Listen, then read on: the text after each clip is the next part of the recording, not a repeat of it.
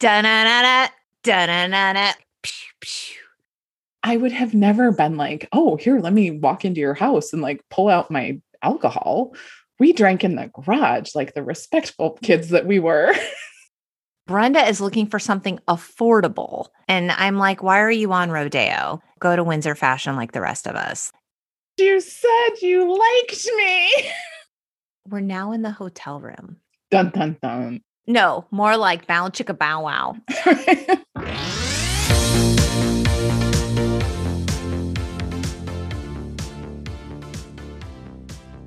Hello and welcome to the Untitled Gen X podcast.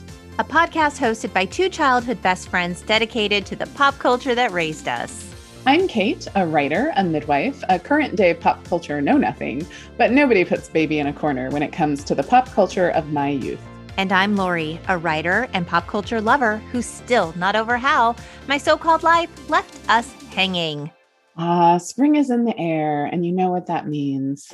Prom season. For the cool kids of Beverly Hills 90210, prom means accidental twinning, radish boutonnieres, hoop skirt dresses, and gasp, virginity lost. Today we're dishing on Season 1, Episode 21, aptly titled Spring Dance, aka Brenda cashes in her V card, aka Brenda and Dylan do it. But before we get into the scandal of it all, we'd like to remind you to leave us a rating. It's actually super important. You can totally pause us and do it right now. We'll wait. No, really, it's cool. We're good.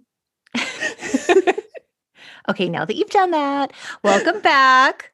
Okay, let's talk sex on prom night. Kate, I'd like to start off this episode with a quote by writer Dave Itzkoff from his 2008 article in the New York Times titled, When Teenage Angst Had Its Own Zip Code. He said, "What event defines the 1990s for you? Was it the day the Dow Jones Industrial Average crossed the 10,000 point mark? Bill Clinton's admission of an inappropriate relationship with a White House intern? Or was it that fateful prom night when Brenda Walsh lost her virginity to Dylan McKay?" This was a big deal back in the day. I remember it well.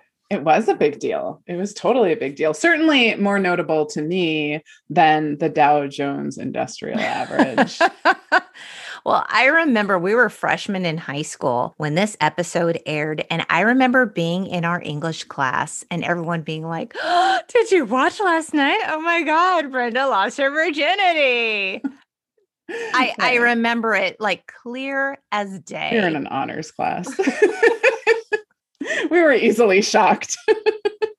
I mean, I remember the fact that Brenda and Kelly wearing the same prom dress was just as shocking as the fact that Brenda lost her virginity. You know what's so funny about that is that when they were looking for the dresses and Brenda finds hers, I was like, oh, right. I remember Brenda's dress. And then I was like, I don't remember Kelly in this dress. I remember Kelly in a blue dress. So that must be a different season. That was like, well, okay. So Season 1, 90210, they were juniors. And then Season 2, they just inexplicably were like still juniors. They were still juniors. Right. And then, so they didn't actually graduate until 93. They were class of 93.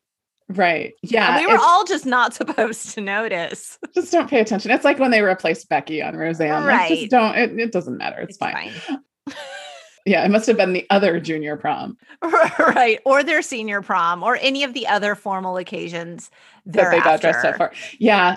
I mean, remember like when the Peach Pit became the Peach Pit after dark? It was like a nightclub and like they used to dress fancy for that. And you know, what's funny is that when I first, started it and I was listening to it, I didn't realize how used to I was to the like, I can't even make the right sound, but there's like the sort of boom, boom. Yeah. Da-na-na-na. Da-na-na-na. And it's not really in the first season, it's right? Not. It's in the second season. Oh, this is a very delicate introduction. We haven't gotten hardcore yet. It's really long. It's like 2 minutes. It just keeps going.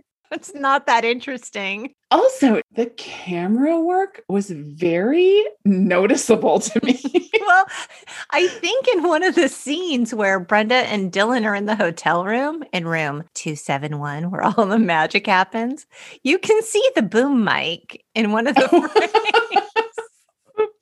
Yeah, because I just felt like the characters would be like standing at like the kitchen counter and the camera would be like slowly moving around them. And I was like, is this a technique that was not noticeable to me in the past? And now it's just strange. This is a spelling production. This isn't like cable access. No, I know. And that's deal. what, and like, or like there was like one scene where it was like, it seemed like somebody like put a video camera on a tripod and then all the students walked past it. And I'm like, I feel like I could have done this in audiovisual club in high school. Not that I was in the audiovisual club, but if I had been.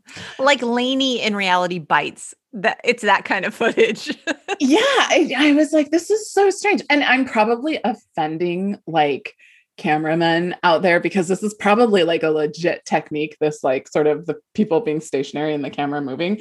But it just felt very like, oh. We've come a long way. So this episode aired on May 2nd, 1991 to 12.9 million viewers. I was an early adopter to 90210. Were you?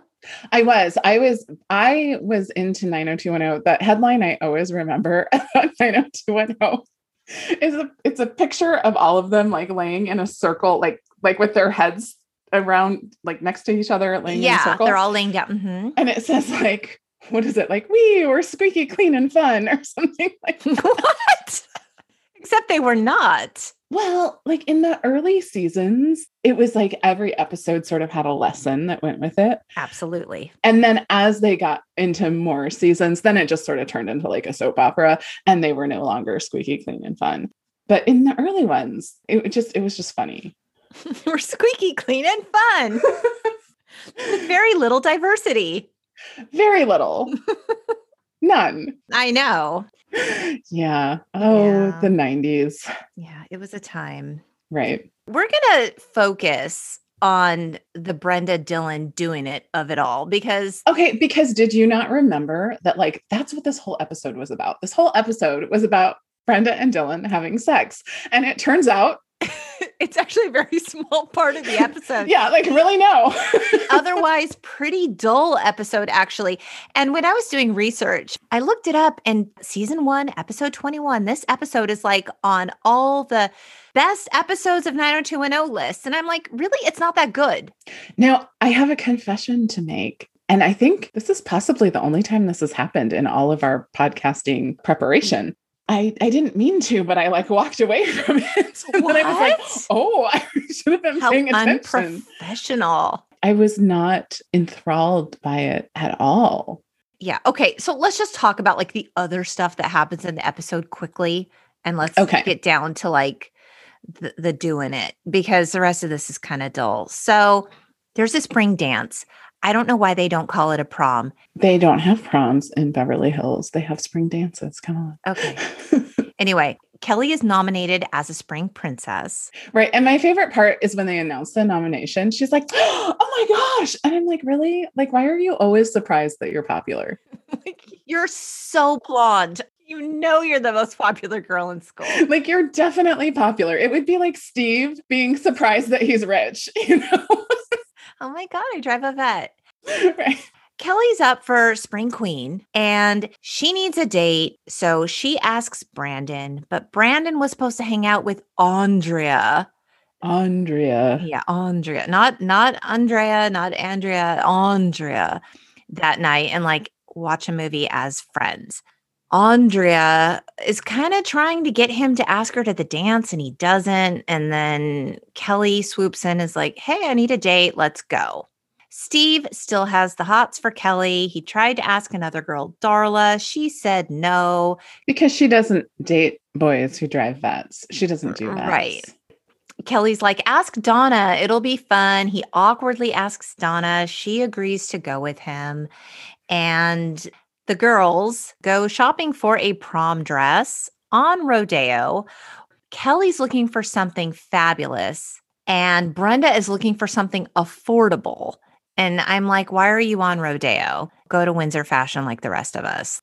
That was a weird part of 90210. I mean, I think it was intentional, but to sort of have Brandon and Brenda be the poor ones. I mean, it's not poor. Even like they're poor. It's just like they have like those good Midwestern values and they're not going to spend money, ridiculously. Right. Yeah. So while everyone else is just like spending money willy-nilly and doing all kinds of stuff, they are sort of like, right. Like Brandon works and, yeah.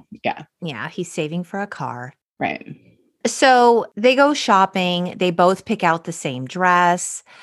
Kelly's like, oh, this is a cheap knockoff of the original. Right. This is tacky. Yeah. And Brenda's like, well, no, I mean, you can have it if you want it. And she's like, no, I won't wear it. So presumably the only person who gets a dress is Donna. And you may recall Donna's dress because it's like this like red, like Southern belle. Gone with the Wind adjacent. It's actually cute in a not your junior prom kind of dress. In a little Bo Peep sort of way, maybe. Yes, exactly. I mean, she's just there for comic relief. That's all Donna does this entire episode. She's a very flat character. Right. She's the only one who leaves with a dress. Presumably, Brenda and Kelly don't. Right. And we discover why later. The plot thickens. So the first mention of doing it happens in the tuck shop. And Steve is there with Brandon and Dylan. And Steve says, the cost of the tux is just the tip of the iceberg. Dinner, corsage, limo, hotel room. And Dylan's like, yeah, it's about like $500. And Steve's like, for that much money, you could spend the evening with the finest call girl in LA. And Dylan's like, gentleman, and his like brooding whisper of a voice. Do you notice that about Dylan? He's like the wise, sage one. It's hard for me to take. He's the guy you like. I don't know why. He reads like Bukowski and Lord Byron, and he's a deep thinker, introverted man. So Dylan should have been like my Troy Dyer. Yes. But he was like such a caricature, right? Like he was so like overdone. Like it was like they were trying too hard. I feel like he nailed it. I mean, I don't know, especially at the time, like as a 14-year-old girl, I was like, oh, he's dreamy. I liked them both. I was team Dylan and team Brandon. Like if you made me choose, I would choose Dylan over Brandon like every single time. This is shocking information. But really, I'd prefer to be hanging out with Johnny Depp somewhere. Well, I mean, wouldn't That's we what all? My 14-year-old self wanted to be doing. Or River Phoenix. Or River Phoenix. Yeah. Yeah. So Dylan's like, gentlemen, the issue here is honor. You can't cancel. And this is when Steve says, that's easy for you to say. You're going to spend most of it in a hotel room with Brenda. And Brandon's like, is that true? And Dylan's like, I told you, man, I don't talk about that stuff. Except apparently you do, Dylan, because Steve knows. Right. Well, and I'm like, this is when it's awkward for your best friend to be dating your sister. Yeah. Like, yeah, we have plans to do it. Let me talk to her brother about it. Right. Yeah. Super awkward. So we know that something's going to happen. Right. There's plans. Plans have been made. Just a little bit of background. I went back and I kind of like spot watched a couple of older episodes before this because this is episode 21 of season 1. Brenda and Dylan don't actually share that much screen time together before this episode. There's some heavy flirtation. They like each other. There's the episode where they kiss for the first time after he throws a flower pot at her feet after he has this issue, this very dramatic issue with his father. And Brenda's like, Dylan, you're scaring me. And he grabs her and he kisses her. And it's all just very like red flaggy and not super awesome. So they're in a relationship. They've been dating approximately 2 months. And they're in love. I mean, and I'm not saying I haven't fallen in love with people in less than 2 months. I'm just saying. We like to laugh at people who are like 16 years old and in love, but like, hey, But this is the thing when you're young, like when I look back and I think about like the first person that I like thought that I loved, wow, but I mean, you couldn't have talked me out of it at the time. I was like, no, I love him. You look back now and you say that's not love? No, I'm like, oh, honey. Oh. Like, were you confusing lust with love? Infatuation with love? Ah, I was confusing, I think possibly my own neediness with love. Mm. Yeah. I mean, I remember being young and thinking I was in love when really I just really, really liked somebody a lot. But I do know that even with my husband from a very young age, I was just like, I'm in love and nobody has ever felt a love like this before. Like this is unique to us and it's magic and it's real. And on this side of marriage, this many years later, it's like, was that love? I don't know. I mean, at the time, I certainly thought it was. I think there's different phases of love, right? There's new love, there's Yes. like long-term committed going through life together love. No, I mean, absolutely like deeply rooted in history and friendship Yeah. and respect and mutual admiration and all of these wonderful things that come in time. But like when you're young, I don't know, she's pretty like steadfast in that. Like she is in love. Right. In a few of the episodes before this, they had some pretty like heavy makeout sessions that she had to like put the kibosh on. And he's like, "You're killing me, Brenda. You're killing me."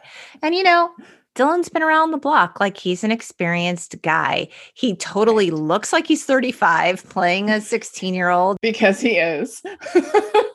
He's lived a lot of life and he's had multiple partners. So, he's wise in the ways of love. Right. Yeah. Okay, so it's basically the night of the spring dance, which we shall not call prom. And the gang arrives at the Walsh house. Kelly is wearing that black and white dress that she said was tacky. Steve starts drinking from a flask. He like walks into the Walsh foyer and he like whips out his flask. And Brandon's like, "What are you doing, man? My parents are here."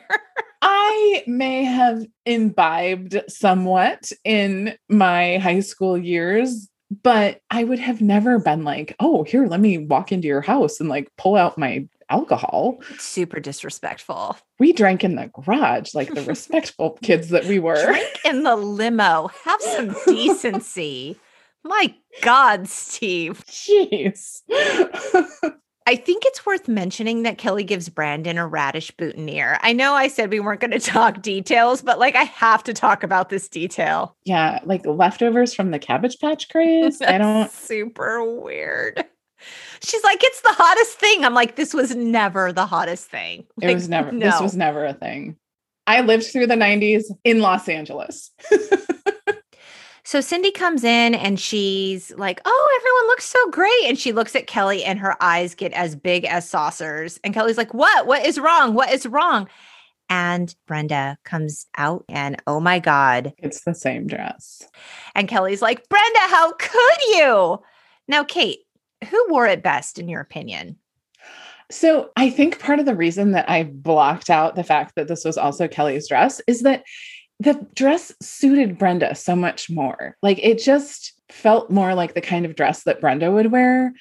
I mean, it was a little tacky for Kelly, Really? in my opinion. Okay, I thought it was classic and lovely and very reminiscent of Julia Roberts' dress in Mystic Pizza. Do you remember? I do remember that. There was just a little too much of the ribbon? White organza or whatever that was. I don't even know if that's the right word. I think it was just clothes. like a satin ribbon. It just was a little too much. It just did not strike me as the kind of dress that a young woman who like grew up in sort of the fashion that is Beverly Hills would have worn. Yes. I actually thought the dress was very classic. I thought it was beautiful, very Audrey Hepburn. I thought Brenda rocked it. I love a long black satin glove moment. The gloves definitely did make it better. For sure. It's not a look you can wear every day, certainly, but like I feel like she nailed it with the black gloves, which are probably considered tacky, but I don't even care. Her French twist hair, the bang, like she looked beautiful and I mean, classic. I think she wore it better. I felt like it was a good fit for her. Mm-hmm. Just didn't match what I thought Kelly would wear. So it was a hard plot point for me because of that. Like, I was like, I just don't see, I don't see Kelly doing that. Well, Kelly was a total bitch. She's like, you have to change. I'm a spring princess. Right. Brenda's like, you know, I'm the most important. I don't even give a damn. Like, whatever. Kelly's all hurt about it, and Brenda's all pissed. Meanwhile, at home, Andrea, she's all sad. Brandon was supposed to come over and they were supposed to hang out. And she's in her sweats, eating her ice cream, and she's watching a scary movie called Prom Nightmare. And you know what? That sounds about right. That was surprisingly similar to how I spent the night of my junior prom. Really? Not how I spent the night of my senior prom, but. Well, my junior prom, I asked a boy to prom. Who didn't go to our school? Is this correct? He didn't go to our school. I asked him. So when Andrea was upset that Brenda didn't ask her, Brenda was like, well, why didn't you ask him? Like, you could have totally asked him. And I was like, you know what, Andrea? You could have asked him. I asked a boy my junior year. Yeah, it could happen. And especially like, I feel like Andrea's like very like not necessarily super traditional. So it is strange. Although I do have to say, I'm an intelligent girl and I can use some really big words sometimes when I talk. And never in my life have I ever sounded the way that Andrea's character sounds in this show. Like she talks, I don't know anyone who talks like that. Well, Kate, she, quote, has fundamental ideological problems with teenage social rituals that do nothing but exasperate fears of total insecurity and inferiority of one's appearance while exploiting the feminine ideal. Right. Those are her words. What? It was a lot of like expensive 50-cent words. Yeah. Because they've done the reboot of 90210, unfortunately, when you Google things about it, you mostly get stuff about the reboot because I was like, I Googled like what was her experience on 90210? Because she was significantly older. She was. Than everyone else. And I'm like, I wonder if this was like an annoying experience for her to be playing the character that was sort of like not one of the cool popular kids. Mm-hmm. And who never quite achieves it, right? Like David sort of manages to somehow achieve it. Yeah, he did. He crossed over. What do you call that when somebody has a glow up? A glow up. Thank you. Can we talk about Brian Austin Green? Yeah, he aged well. He did like a fine wine, man. And who would have thought? Because these early episodes, I mean, he was cute, but like cute in your like kid brother cute way. Right. But yeah, no, he is a fine specimen of a man. Yeah, he did well. He did well. Good genetics. Good job. And, you know, back to my junior prom, my dress was a little bit reminiscent of Donna's. No, thankfully, no. Good Lord.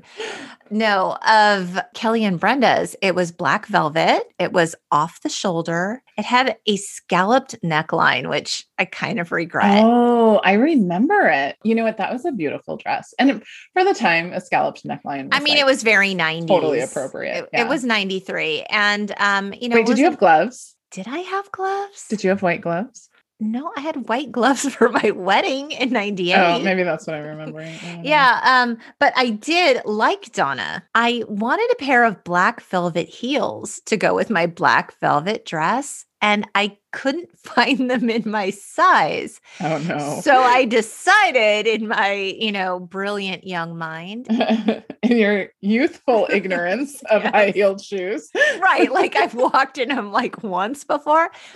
It doesn't matter that these shoes are a full size too big. I'll just stuff the toe. No. It'll be fine. Kate, it was so not fine. I was wearing these heels that were just entirely too big and they kept slipping off my feet. I was just a hot mess all night in these damn shoes. Mm-hmm. And so much like Donna, like not being able to function at the dance. That was me. My junior prom. I think we've all made that mistake with shoes at some point in our lives. Yeah, slaves to fashion. Okay, we arrive at the dance in the limo. Steve is drunk and mouthy, and Brenda's just upset with Kelly. She tells Dylan, it's like she thinks it's her night or something. And Dylan, in his ever sexy low whisper tone, well, it's not. It's your night. And then he holds up the hotel key. Actually, it's our night. You won't have to worry about your clothes for a while. They kiss. So, in your whole life, have you ever had a man hold up a hotel key or the room card and be like, hey, because it happens in TV and the movies all the time. Yeah, you're right. It kind of does. And I have literally never had that experience. And I have dated many more men than you and probably been in many more hotels than you because I've traveled a lot over the years. I used to travel a lot for work. No, I have never had like a sexy dangle key moment. No. Right. I think that it's like sort of a Hollywood trope. I don't think it's a thing that that's fair. Happens. Yeah. So Kate, she's going to be a woman soon in room 271. And this was actually filmed at the Sheraton Universal in Universal City. The spring dance takes place in the hotel's grand ballroom. I've stayed there, but I lived in Hollywood. I was like over the head. Like, why would I stay there? That doesn't make sense, but I don't know. It wasn't a sexy dangle key moment, apparently. No, it wasn't. And I remember that the parking was really expensive. This isn't part of the Brenda Dylan doing it, but it's interesting nevertheless. So there's a live band playing at the spring dance.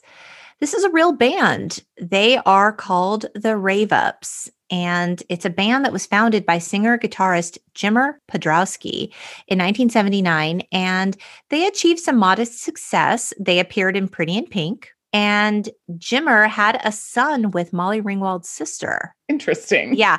And he was briefly engaged to Shannon Doherty. Oh. So my thought when they get inside and there's a band playing, again, I'm like pointing out all the ways that TV is not like real life. It's shocking that it's not like real life. There's never a live band at a prom, you guys. No. Has anyone ever been to a school dance with a live band? That is in every single movie and TV show ever. There's a live band. Also often for weddings. I think now it's more common that somebody might have live music at their wedding than at a school dance. But even still, I think every wedding I've ever been to had a DJ. I've been to weddings with bands, but yeah, traditionally a DJ. Yeah. So at the dance, there's a slow dance, and Brenda tells Dylan she's nervous, and he tells her, don't be nervous. It's going to be great. She's afraid she'll disappoint him because they've been building it up for so long. So long, Kate. 2 months. 2 months. So long in the teenage brain. I mean, to be fair, in the teenage brain, like that's like, it's like dog years. Like Dylan is quick to reassure her. We're not going to be judging each other up there. We're going to be enjoying each other. Which, I mean, ideally will be the case. Like you would like to think that by the time you get to the point of having sex with a person, that judgment is not what's happening. I mean, yeah, I'd agree with that. Sure. And he says, you're not just another notch on my belt. If that's what this was about, I would have had you up there months ago. Months ago. It's only been 2 months. I think he's saying like... And you know what, Mr. Cool Guy, you wouldn't have had her up there months ago if she wasn't ready. So like, he's just pretty confident in his skills with the ladies. Right. He's a little bit smarmy. I don't like him. He lacks authenticity. This Troy Dyer is like authentic to the core. Dylan McKay, like he wants to be this like brooding sort of whatever, but like I have a lot of judgment about Dylan McKay. Apparently you are judging him and not enjoying him. So Brenda's like, well, what's this about? And Dylan's like, don't you know? I love you. So like they haven't even said it to each other yet, I guess. Like, is this the first time he's saying it? Don't you know? I love you. I'm about to make love to you. Therefore, I love you. Right. Like, okay. I found a lot of it all very awkward and uncomfortable personally, but it made me uncomfortable as well. And during that same slow dance, Kelly confesses to Brandon that she thinks he's cute and asks why they aren't a thing. And they kiss, and Brandon's like, I'm not feeling it. Like, you're like my sister. He's like, it's like I know you too well. Again, these two, Kelly and Brandon, have shared even less time on screen. Right. It's like I know you too well. And she's like, well, what if you never knew me? And he's like, well, I would have had the hots for you. It's like saying, well, if I didn't know you, I would have been hot for you. But now that I know you, ew, gross. Right. If I didn't know you, I might like you. But now that I know you, yuck. You're too vapid for me. I don't like you. I mean, okay, we learn in a really, really boring plot development that it's Steve's Steve's adopted. birthday. In other news. In other news, Steve's adopted. It's his birthday. He has a mullet and he's upset about it. And Brandon's like, dude, I'm sorry. I didn't know it was your birthday. And yeah, I think it's fair to say don't wait till someone is almost 17 years old to tell them they're adopted. I guess this is the lesson. I think, yeah, I would agree. Like, just be upfront about it. It's fine. PSA, the more you know. So, Yeah. Done. So, okay, we're now in the hotel room. Dun, dun, dun. Oh. No, more like bow chicka bow wow. Brenda and Dylan enter room 271. And Brenda, she's got the love light in her eyes. She's like, I'm so lucky. How many girls get to have sex for the first time with someone they love? And I'm like, Brenda, hopefully that's the case always. It's not. It's not. I know. Yeah. But like she considers herself lucky. This whole section. I mean, this was clearly written by a man. I mean, honestly, it like was. a middle-aged man. Right. It's just not something you'd say. No. And it's like, I'm trying to make a plot point here that I'm having sex with the man that I love for the first time versus just hooking up in a hotel room at the spring dance. Right. Because that would make me a quote unquote slut to do that. We had just come out of a very special facts of life phase where Natalie had sex when she was like 26. What was her boyfriend's name? Snake. So Dylan picks her up and they kiss. And Vulture had something to say about this. When it's finally time, he, Dylan, eliminates all the awkwardness by goofily picking Brenda up and throwing her on the bed. For all of us nervous virgins out there, here was a sex fantasy fulfilled. Dylan and Brenda got to have joyful sex on a primetime TV show. They got to smile at the end and continue to enjoy each other. Consensual as hell. Do you think this was the moment? Like, is that a sex fantasy fulfilled to you? I feel like maybe they're talking about like two different concepts in what they're saying. Like what I kept thinking, but then I was like, maybe I'm looking at this through like the lens of a 40-something-year-old woman and not a 16-year-old. I'm like, do you really want to have sex for the first time in a hotel room while the spring dance is going on, knowing that like, then you're going to have to go back down to the dance after you had sex? But then I was like, but you know what? Teenage life, I forget that like when you're a teenager, you don't always get private time. Okay, I would agree with you, except for the fact that Dylan lives in a hotel alone. Oh, excellent point. So it's not like the rest of us who live at home with mom and dad. Maybe there's a parent who stays home. Maybe you're in a pandemic and everyone's home and there's never any time or privacy to be alone. That makes me understand the whole hotel at prom, a little bit easier. But like Dylan legit lives on his own like a fully fledged adult. It did not appeal to me, the idea of that. I feel like the people that I know who did that sort of thing after a dance, like did it at the end of the dance, right? It was the end of the dance. They spent some time and then they went home. So because they couldn't stay out all night, obviously, because kids, but well, they were sharing a limo. They had to be dropped off back at the Walsh house at a certain hour. Right. They had a brief window of time for their rendezvous. I suppose sex on prom night was never just like any kind of a fantasy in my mind. That just didn't seem... It's so cliche, but I think it's like you're dressed up, I'm dressed up. It's a special night. We're adult-ish. Exactly. We're wearing heels.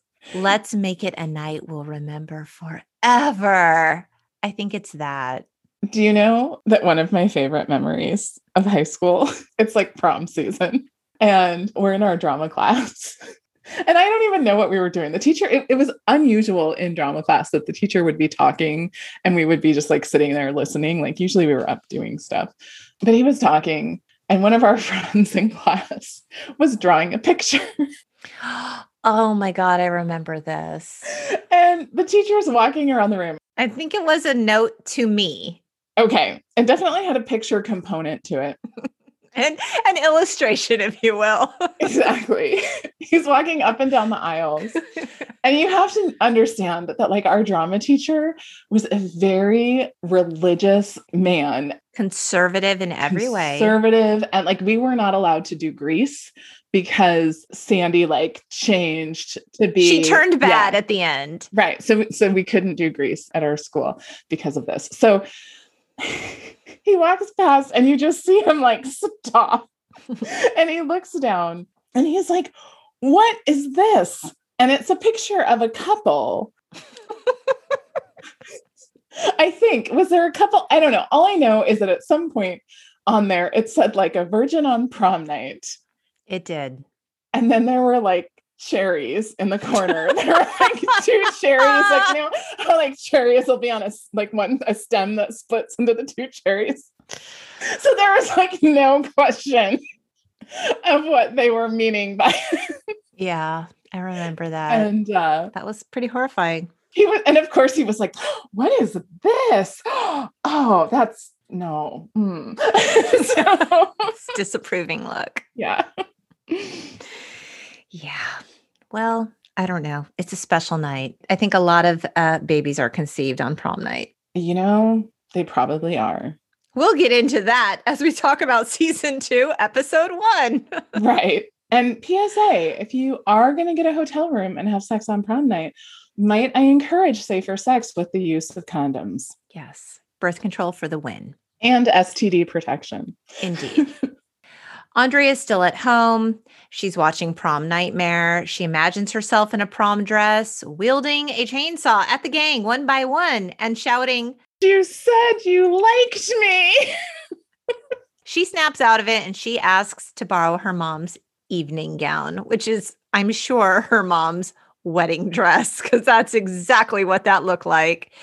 Back at the dance, Kelly and Steve, they have a little thing. And she's like, "I'm sorry, I forgot your birthday." And he's like, "I confided in you and you forgot. My birthday's hard for me. I'm adopted." And he said a lot of hateful things. And then she storms off. Andrea arrives at the dance. Andrea. And she decided to go into the dance instead of murdering everyone. And she didn't want to miss out on her high school prom. So, Kate, you didn't go to your high school prom. I did not. Any regrets? She was so afraid she was going to regret it. That was why she showed. No, like I don't regret not being at my prom at all. At the time, senior prom, I mostly wanted to go, like, not because of the prom, but because like all my friends were, well, not all of my friends, because I did hang out with one of my friends that night, but I just kind of wanted to be part of like the event. Sure. And it didn't work out. And it wasn't even that I like, because I always liked older guys. Mm-hmm. So by the time I was a senior, there was nobody in high school I wanted to go out with. And all of the older guys were smart enough not to date me.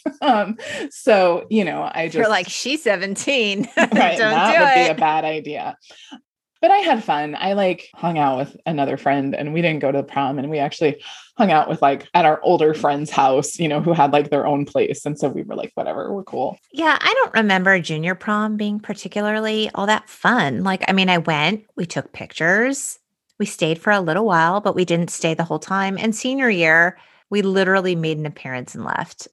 I do feel like, though, like when I think about like the large group of people that I was friends with that went to the prom, I think there was a lot of sex that happened senior prom night. I'm not going to say anything because I'm just not going to say anything. I mean, on multiple fronts, like I'm there's not like one person I'm like narrowing down. I'm like thinking about like all of the people that I would know that went, and I'm like, oh, there was a lot of sex happening that night for sure. I mean, not for me.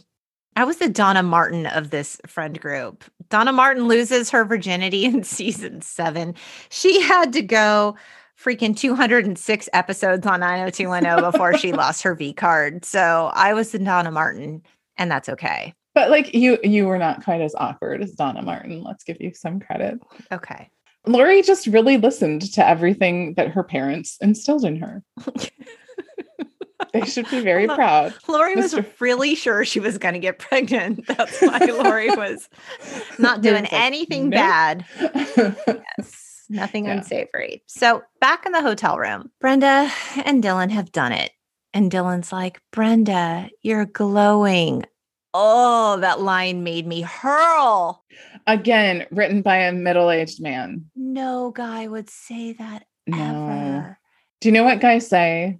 They say, you're so beautiful. All of them say it. And it's fine. Like, probably Or like we maybe all a are. high five or a fist bump. But never has somebody been like, oh, you're glowing. You're glowing. And Brenda's like, yeah, well, you have a goofy grin on your face and you better wipe it off or else people will talk. And Dylan's like, so let them. And really, Katie, I don't think they did it right because her French twist was still like in really good shape.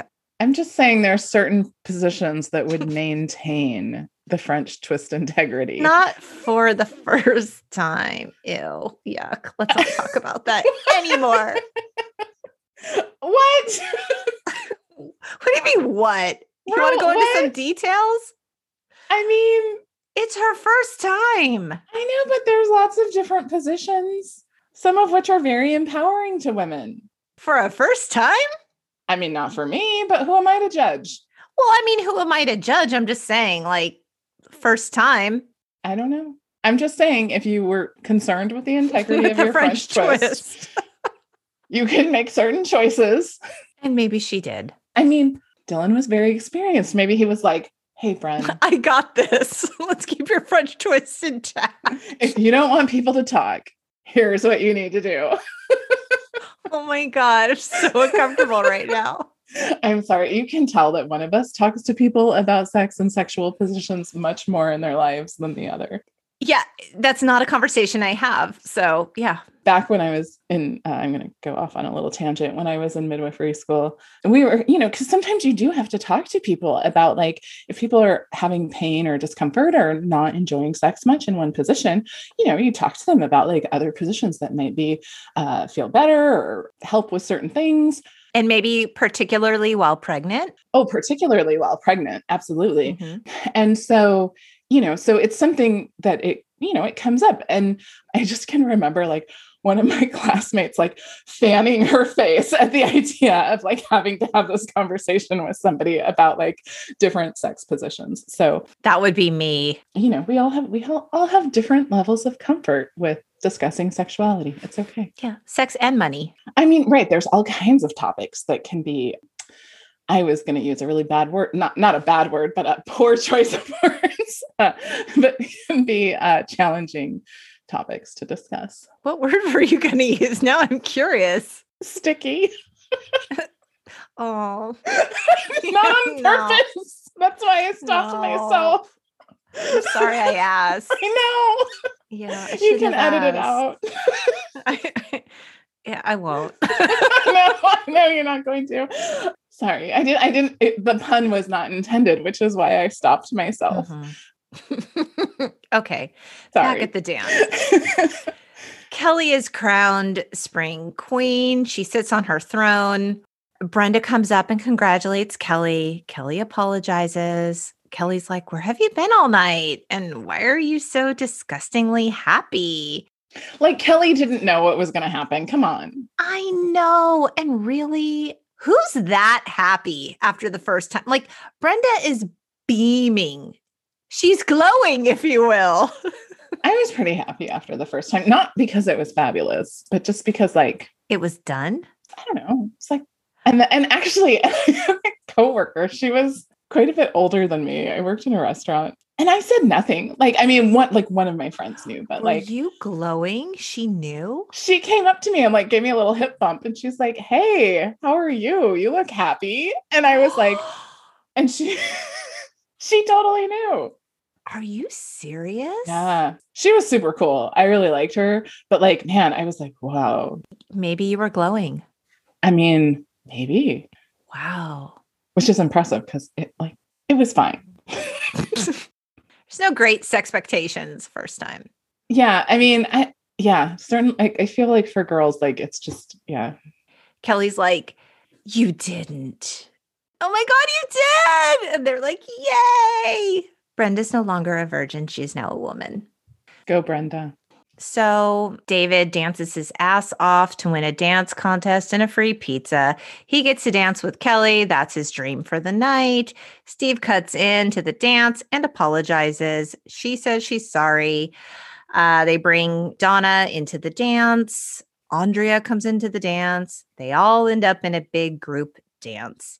We're squeaky clean and fun. They all agree it was one of the weirdest nights of all time. Yeah, it was not a good episode, friends. It really wasn't a good episode. And a lot of people had a lot to say about this. In some interesting trivia, Shannon Doherty and Luke Perry were not getting along the day of filming their sex scene. They do not have good chemistry. They ended up, from everything I've read, being really great friends. Yeah, but I mean, people can really like each other, but just not have good chemistry on screen, right? And people can hate each other and have amazing chemistry on screen. That's true too.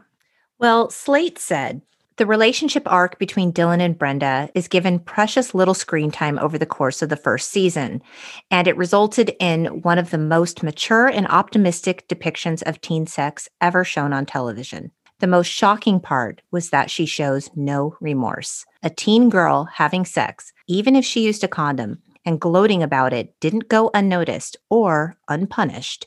After the episode aired, angry parents called network affiliates to complain.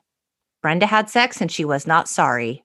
And so that's what the person who said the thing about like the fantasy, I think part of her point was like the idea that like you could watch a young woman who was like making this decision that she wanted to have sex with her boyfriend, and that at the end of it, she was happy with her choice and feeling good, and it was fine. And like the patriarchy will not stand for this. No, because creator Darren Star told the New York Times the affiliates were scandalized, not because they had sex, but because Brenda was happy about it. And it didn't have any dire consequences. I was strongly advised to write a show that would address the consequences of that sexual experience. So the first episode of the second season, Brenda broke up with Dylan because the relationship had gotten too mature. This is season 2, episode 1, titled Beach Blanket Brandon. Right. And you could tell, because when you first told me about this episode, because I was like, the episode of the dance is kind of boring. And you're like, actually, there's this other episode in the next season that's the better. Aftermath. Yeah. And so as I was watching it, I was like, oh, yes, it's like 2 weeks later, quote unquote, but it's a whole new season. So they had the whole hiatus that they were off to like deal with all of these irate letters and people upset, and goodness knows sponsors were probably like, no, to like craft this, like, we're going to teach Brenda a lesson. Right. She shouldn't have done it and been okay about it. She shouldn't have been happy about it. Now she needs to be sorry for her choice. Right. And so it's like the energy of the 2 episodes. And I mean, I'm sorry, but can we talk for a minute about, isn't Darren Star the person who brought us the moral beauty that is Melrose Place? I mean, come on. Didn't Darren Star bring us Sex and the City? Right. And I understand that like she was a teenager, and I'm sure that that's where a lot of the sort of outrage came from. But like also, truthfully, teenagers are having sex. 16-year-olds are having sex. So I think that's what that woman was, I assume it was a woman, was saying about this idea of the fantasy is like, oh my gosh, here's something that's not like depicting it as you're a ruined woman because you had sex. I think the folks behind the scenes of 90210 were really frustrated about this development because that was never going to be part of the storyline. It was the resistance from the parents. It was the affiliates upset and saying, no, they felt pressured. Absolutely. In fact, the 90210 executive producer, Charles Rosen, said, Fox was all about edgy, raunchy, guy-like humor, like Married with Children, while 90210 was a show that not only celebrated girl empowerment, but had this wonderful character named Brenda Walsh, who represented the notion that a teenager could be sexually active and not be a slut, but actually a role model. And responsible and make good choices. Absolutely. He went on to say, unfortunately, my first set of network executives did not see the world as I did. Someday I will write a long article about the censorship that occurred after Brenda lost her virginity at the spring dance to her boyfriend, who had been AIDS tested because she was happy and not full of remorse. Right. I mean, and I don't know because it was the 90s and I don't recall, but like how many storylines are there of 16-year-old dudes who have sex and like everybody congratulates them and they don't feel remorse? Exactly. Like there's no regret. They don't wake Right. up the next day and are like, oh my God, what have I done? What does it mean for the person that I am? And nobody was like, Dylan McKay had sex and he didn't face any consequences. Nobody No. was outraged.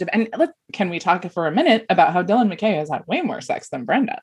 Okay, can we talk for a minute about the fact that Brandon loses his virginity in season 1? In episode 4, titled The First Time, he loses his virginity to his old girlfriend from back home. Oh, right.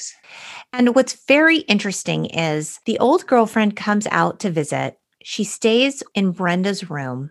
Cindy is very concerned that she's not going to stay in Brenda's room. Because there's a Jack and Jill bathroom. They share a bathroom. Between them. Exactly. And she tells Jim, I'm scared. I don't want them to have sex. Like we have a responsibility to this girl that we're hosting. To this girl. We're not worried about our son having sex. No. I mean, she was. But she was like, she was concerned about Brandon having sex. She was concerned about her responsibility as hosting this girl in her house. As a parent. I mean, that's fair. Right. That's fair. Yeah, like I would absolutely be concerned about that too. And she's in bed with Jim. They're having this conversation and she's telling Jim, you need to talk to Brandon. And Jim's like, basically, I'm tired. I'm in bed right now. Like, can't I talk to him in the morning? And she's like, I don't know. And then Jim falls asleep and Cindy is up all night worried about it. And guess what happens? Brandon has sex. And by the time Jim finally gets around to talking to him, it's like, oh, okay, well, just make sure you use protection. Right. Now with Brenda, let's do some comparing and contrasting. In season 2, episode 1, Brenda is now 5 days late. Also, they used a condom. They used a condom. Not 100%, but definitely safer than no condom. This is true. So she tells the girls, oh my God, I'm 5 days late. They buy a pregnancy test. The pregnancy test is inconclusive. Brenda tells Dylan she's late. And Dylan's like, damn, Bren, I don't believe it. You're harsh and my mellow, Bren. Right? And Brenda's like, Dylan, I thought you said we did everything right. I knew it was a mistake. And Dylan's like, it was wonderful. It was great. You know, it's my problem too. And she's like, it doesn't feel that way. Right. Let this be a lesson to you young people. Right. She is carrying the burden of this potential pregnancy all on her own. Right. Which, I mean, to be fair, the experience of a pregnancy scare for the person who's potentially pregnant compared to the person who is not is really different. But from the very get-go, it's like all of a sudden there's just like this so much remorse, you know. So much remorse.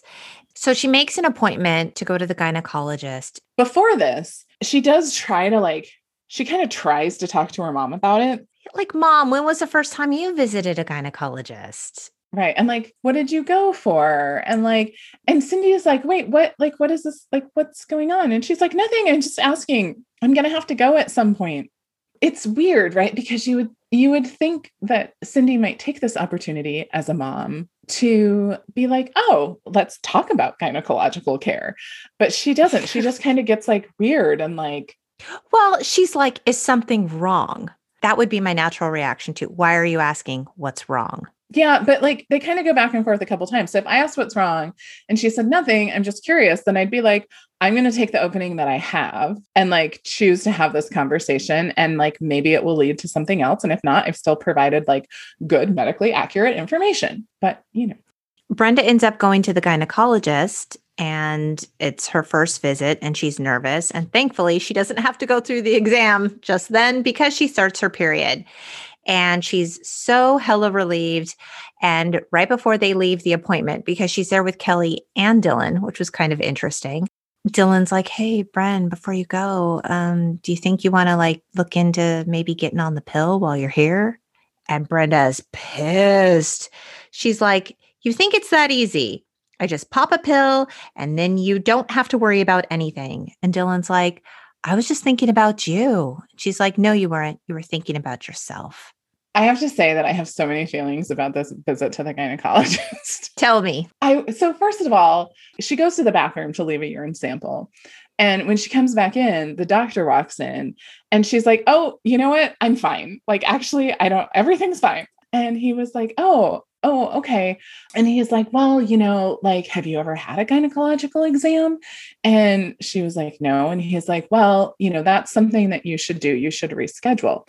I'm like, wait a minute. You had this like amazing opportunity with a young person to be like, hey, like you were here because you were worried that you were pregnant. Let's talk about that. Like, what are you doing, to prevent pregnancy? Like, it was like such an opportunity and he didn't do anything with it.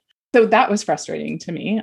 My first pap smear ever was done by a student and it took forever. I remember that. What do I know? It's my first ever pelvic exam and pap smear. And I swear to God, that student was down there 10 minutes, 15 minutes. It wasn't until the next year when I went and it took like a minute. The fastest thing in the world. And I was like, what the hell? That was the worst. I didn't even know. It took so long. I don't know what they were doing down there. The teacher was in the room, right? The person they were studying under. I assume so. I kind of don't remember that. Because I do remember you were like, I had a pap smear and it took a really long time. And I was like, really? Like how long? And you were like, a long time. It was a long time. And I mean, I will be honest, as someone who had to learn how to do that, sometimes when you're new, so you have to find the cervix, right? Which seems like it should be right there, but it surprisingly is not always right where you're expecting it to be. And so there's kind of an art to being able to get it to come into view. And you don't have that art when you're new at it. It was so long. Right. So Brenda ends up talking to Brandon about this, which I thought was very interesting. In your life, have you ever, I know they're twins. I was going to say they're twins. I feel like twins have a special bond. Okay, I guess. I mean, I'm going to say no. And I'm going to say that my brother is a very dedicated listener to this podcast. And I think that probably this episode is not super fun for him to listen to. You will all get to meet Kate's brother, Pat, on our next episode. Right. He's our special guest. Brenda tells Brandon, I always thought that I wanted a really cool boyfriend and not be one of the last people to have sex. Well, I have a cool boyfriend and we've had sex. God knows I'm not the last. In fact, I'm beginning to wonder if I'm one of the first. And then she tells him about her little pregnancy scare. And she said, everyone talks about sex like it's no big deal. And it's a big deal. It just changed things. That's all. Yeah. I think that's fair, though. Like I do too. Like sex changes things.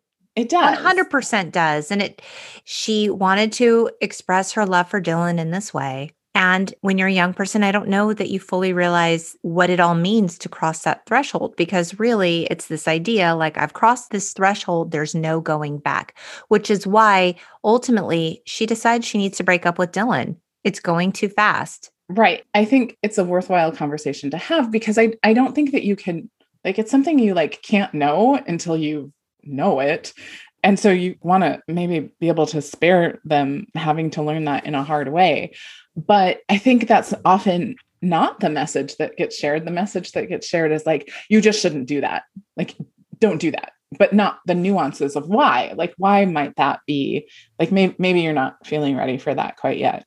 Well, and I remember having friends who would make the decision to have sex with their partners and then decide I shouldn't have made that decision, because that's something that does happen too. I know the network wanted Brenda to have regrets, but like people do have sex with people and regret it.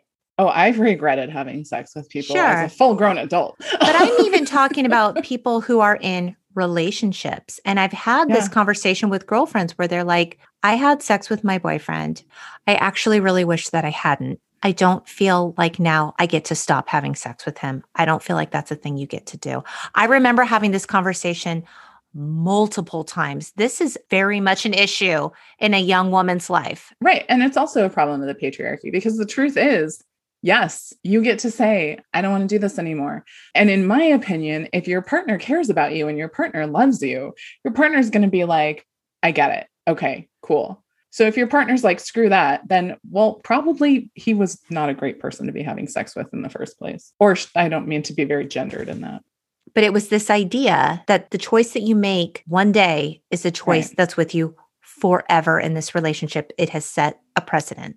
One of the sort of like social deterrents to being like a girl who puts out is that if you have sex with the boyfriend that you're dating right now, then people are going to know that you have sex and then everybody's going to expect it from you. Like how is this the lesson? Or you're spoiled people? For someone really great. Right. Like you're ruined. Do they say you can't unchew a stick of gum? That is the most disgusting comparison I've ever heard. And the ultimate hypocrisy, Cindy finds the pregnancy test in the trash. And now it's like, oh my God, we have to have a conversation. And in the very next scene, Brenda is seated between Jim and Cindy on the couch. Jim's like, we need to have a family talk. Like, we're not angry with you. We just want to know what's going on. And Cindy's like, we want you to feel like you can discuss these things with us. And this is when she admits, I had sex 2 weeks ago. And Jim gets like a little heated. He gets up off the couch and he's like, this was a big decision. And Cindy's trying to like kind of temper that with reasoning and understanding. And Jim's like, Brenda, I warned you about him. Jim did not have any opinion at all when Brandon had sex.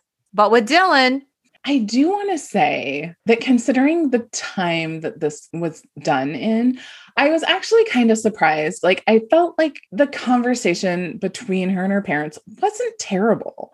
Like, it was more progressive than I would have anticipated it being. I agree with you. But she does say to them, why do you guys want to make me feel so bad? Which I thought was actually really fair too. And Jim's like, in this day and age, sex is not a game. And Cindy's like, it's serious and it doesn't make you an adult. And Brenda has been jonesing to be an adult. Like, she has this little moment where she moves out into this, other girl's apartment for a couple of days to house sit. Like, she wanted to take the GED to graduate early. Like, Brenda is very, very eager to step into adulthood. So it kind of makes sense. But Brenda's really stressed out about this situation. And in the next scene, she's with Dylan at the beach. She tells him, I trusted you enough to have sex when I've said no. I felt like we've crossed an imaginary line. It all feels like too much right now to worry about condoms and birth control pills and seeing a gynecologist and what my parents are thinking. And Dylan asks her, is it getting too scary? And she said, things are happening too much, too fast. I think we need to stop seeing each other, at least for a while. And Dylan tells her, you're afraid. That's not enough of a reason. Dylan, who are you to tell her that's not enough of a reason? Well, and like, I don't have a problem with the choices that Brenda makes in this episode, if the choices are genuine and because like that's where the character is. But if those choices were written into the storyline because she was too footloose and fancy free in the last episode about this. She was too happy about the sex. I mean, because those are all really legitimate feelings. And certainly I think many women have had those feelings at some point in their romantic sexual lives, probably many men as well. I mean, keep in mind, she's 16 years old. It's heavy for a 16-year-old. I had no interest in having sex at 16. I didn't have a boyfriend I was in love with, so I was not even in that situation to begin with, but it's a lot. Like, definitely. I mean, and particularly if you're going to be mindful and responsible and, use protection and get birth control and all of that stuff. Yeah, that's a lot of grown-up stuff. And so I think it's totally fine for a young woman to be like, you know what? This is not what I want to do.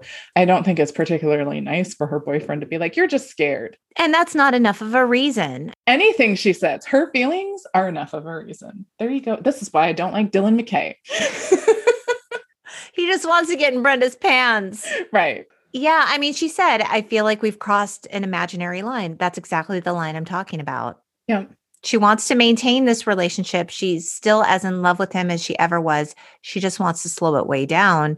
And he's like, you're just scared. Well, What if yeah. she is? That's legitimate. I would not have been the person to go to my parents and be like, I'm thinking about doing this thing. Thoughts? Support? Let's talk about it. I think that if my mom had not died when I was 12, if she had been around when I was a teenager, then I definitely would have had conversations like that with her. But she also like started to foster that kind of relationship between us when I was very young. We talked very openly about anatomy and bodily functions and what sex was. And she always made sure that we had, I mean, if you think about it, like she died when I was 12 and she always made sure that I had like plenty of literature to, be well informed about sexuality. And so I imagine that I would have talked with her about that. But yeah, I mean, but also not everyone has that relationship with their parents. No. And I just that visual of Brenda on the couch between Jim and Cindy talking about this. I'm like, mom and dad, just kill me now. Right. Like I can remember like being a teenager and thinking like the most horrifying part of like the idea of a teenage pregnancy wasn't actually the pregnancy. It was like the idea of my family knowing that I'd had sex. Girl, I was 26 when I got pregnant the first time, and having to tell my parents that I was like, pregnant. Everyone's going to know I did it. I was a little bit embarrassed. I had been married 4 years and I was embarrassed to be like, I did it. I got the pregnant. I mean, right. It is a funny, It's a weird thing. You celebrate people getting married. Right. But like we all know it goes with that. So that there's this weird, well, we're not going to talk about it, but like, oh, like we all know what's happening tonight. Although a surprising number of people do not actually have sex on their wedding night. I can't even begin to tell you the level of exhaustion that washes over you at the end of your wedding. By the time you get to a hotel, you're like, I just want to go to sleep. Even getting the dress off. Right. Such an ordeal. I remember I had no fewer than 501 bobby pins in my hair. Yeah. And getting those out and washing my face it felt like all I could muster. Yeah, I can imagine. And I've heard that story from multiple friends. You have your whole married life to do it. Right. Like just relax on your wedding night. I don't remember much of season 1, but I do remember that there was a point I bet it was season 2, because season 2 was also like when David's friend has the accident with a gun, yes. Right? And like, I just feel like it was the season of moral lessons. Well, every episode was a lesson. Like Shannon Doherty told Digital Spy, Brenda losing her virginity was a pretty big deal to tackle at that point in time on TV. We had date rape, drug abuse, alcoholism, a lot of heavy subjects that people hadn't quite tackled yet, like 90210 did. At the end of 10 years, what that show had put everyone through, I mean, do you remember Kelly got burned? Brenda had a cyst in her breast that she thought maybe was a tumor. Yes. Donna had a stalker. Like Dylan's fiance got blown up. His dad, in a crash. And then his dad blew up in the boat. car. Like it's just the boat. Was it a boat or a car? It was a boat. I think the boat blew up. I could be wrong. Or his dad got into a car after being on the boat, and as he was driving away, the car blew up. Yeah. One of the two. But all I know is that Dylan is like, ah! Yes. There's a very dramatic, yes. like Dawson cry involved in that. Yes. It just went on and on. It was so soapy and dramatic and over the top. But I feel like as they got older, it got more like drama versus lesson. I feel like particularly in season 2, and maybe this was like reaction to all of the grief they got after season 1. It was like, now we are going to teach good lessons to the teenagers. Right. And you know what? We ate it all up. Did you watch it the whole time? Did you watch it for 10 years? No, I started to lose interest. I'm trying to think. So when did it debut? In 92? Okay, it debuted in 1990 and it ran through 2000. I don't think I watched it much after I was out of high school. Like maybe every once in a while, but not regularly. So 90210 went on to influence shows like Dawson's Creek, which I also watched every episode of, The OC, and One Tree Hill. The legacy gave way to all the teen dramas that followed, and a lot of those taught a lot of lessons along the way too. And the shows got sexier. I mean, they did. I was going to say, on. It's a funny transition from like, like I said, like a very special facts of life to like viewer discretion advised. And then like 90210, I don't think did that. I think they were just kind of like, nope, we're not like, they didn't make it the very special episode. So it had started to shift. And like now, like some things that I watch, I'm like, wow. Yes. Goodness. So it's been an interesting transition to where like now I feel like if, someone in your kids' generation watched like one of those very special episodes, they'd be like, why was viewer discretion advised? Why is this very special? What happened? I don't get it. Mm-hmm. It's interesting. There's been a transition in what has become like sort of socially acceptable to portray. But I don't know that there's been a huge transition in terms of seeing that experience that we saw with Brenda in the season 1 episode, right? Like, I think that there is always sort of a lesson mixed into it somewhere, even though it's more permissible to show it. Yeah, I feel like when it comes to characters losing their virginity, female characters losing their virginity, there's always a consequence to be had.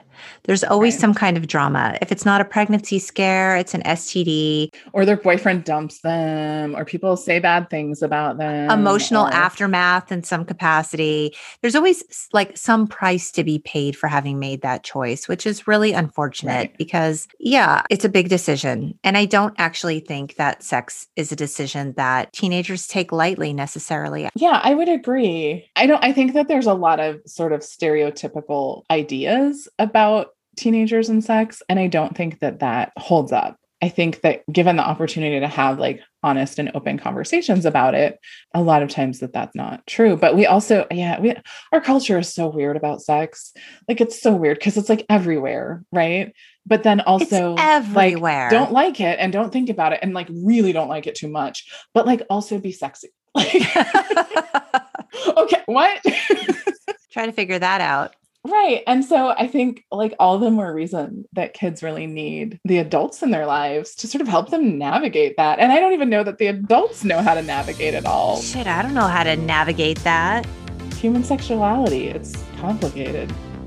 Thank you so much for joining us. We do want to remind you to rate and subscribe because it really helps us out. And you guys, you can find us on the web at theuntitledgenxpodcast.com. We also really love your emails, so drop us a line at untitledgenxpodcast@gmail.com. We hope you keep in touch, beautiful people. Bye. Bye.